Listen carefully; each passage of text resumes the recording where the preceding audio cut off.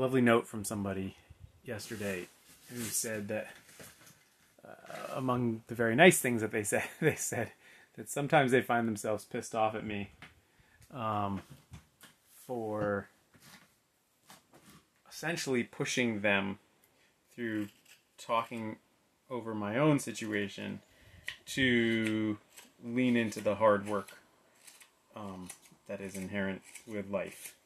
And I found this very interesting, so I asked them for a little more clarity about it. So if you're listening to this, thanks so much for that. And they said, really, they think they're not pissed at me. They're pissed at themselves. And if they're pissed at me because it is pointing at this thing in themselves that they don't like, which is a tendency to want things to be easy, and to want to take the easy road. And I had so much empathy for that because I'm exactly the same way, both in the wanting things to be easy and easier than they are, and also in the being pissed at myself for feeling that way, and for sometimes not doing the things that I tell myself I should do. I would say that my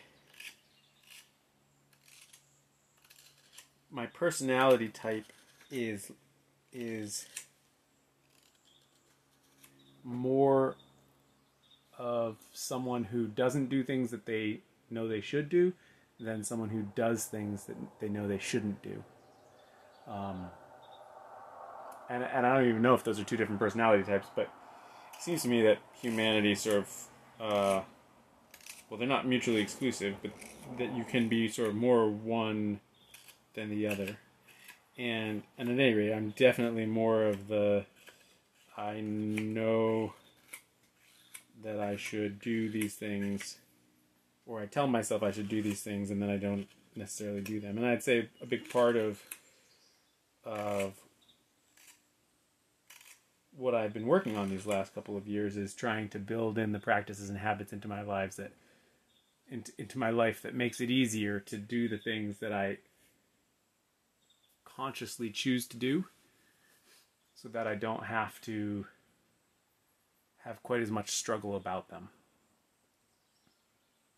But I thought it was really brave of this person to bring it up and to frame it that way, that they were mad at me for saying it. And I think it brings up this important consideration, which is how we present ourselves to the world and how we expect people to see and interact with what we are sharing. Because this was an incredibly valid way to feel about the things that I was sharing, and yet I hadn't considered that someone would feel that way. I had thought, well, this is me.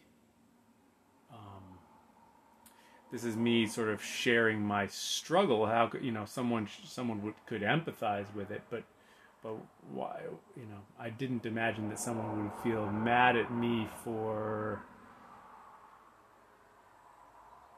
essentially calling someone out, or setting the stage for someone to call themselves out. I think is really what's going on. For a mismatch between how they're existing in the world and how they want to exist in the world. But it speaks to how we don't, we put out what we put out, and we can try and have as much empathy as we can for the other, for the person who might receive it, but we don't really know until they tell us how it comes across. And I know that degree of, it's sort of a combination of empathy and tact. Tact is, I had a friend in high school tell me that I had no tact. I must have been going through a phase of radical honesty or something, although I wouldn't have called it that. But basically, I didn't think enough of how someone might receive the thing that I was putting out into the world. And clearly that's something that I continue to struggle with, and I think other people are just better at it. I think that's a side note to what I wanted to say, though, which is that I think it's a human universal to struggle with this gap between who you want yourself to be and who you are. And I think it's important to give ourselves the degree of forgiveness about this that we give to other people. Which is to say, you don't forgive other people everything, but you do keep in perspective, perhaps for other people better than for yourselves, what is truly important and what is not. And like I said, I think the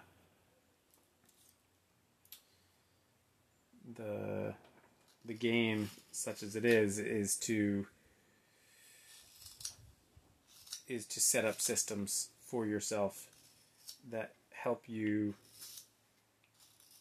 shift your behaviors so that it is easier to be the person that you want to be. And those behaviors can be can be changed sometimes by just changing your habits, and there's a whole literature around that. I would encourage anyone who's listening to read the book Atomic Habits by James Clear. James Cleary? I think it's James Clear. But sometimes we like ourselves better in different situations. I remember on different sailing ships that I would like myself better. The me who existed in the summer on the sailing ship was a different person than the me who was at college. And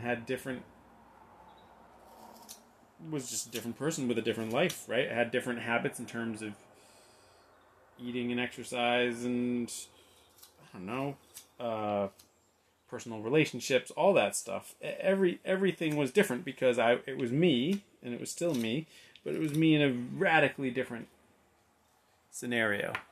And I think it's hard to overestimate just how important your environment is to the person that you are. I mean, just going away on vacation for the last week has me aware of how much the things that support me and that create my identity are supported and in some respects created by the environment. And obviously it's an environment that I have created around myself, and we're always making choices, right? But all of which is to say, sometimes you just need to radically change your environment.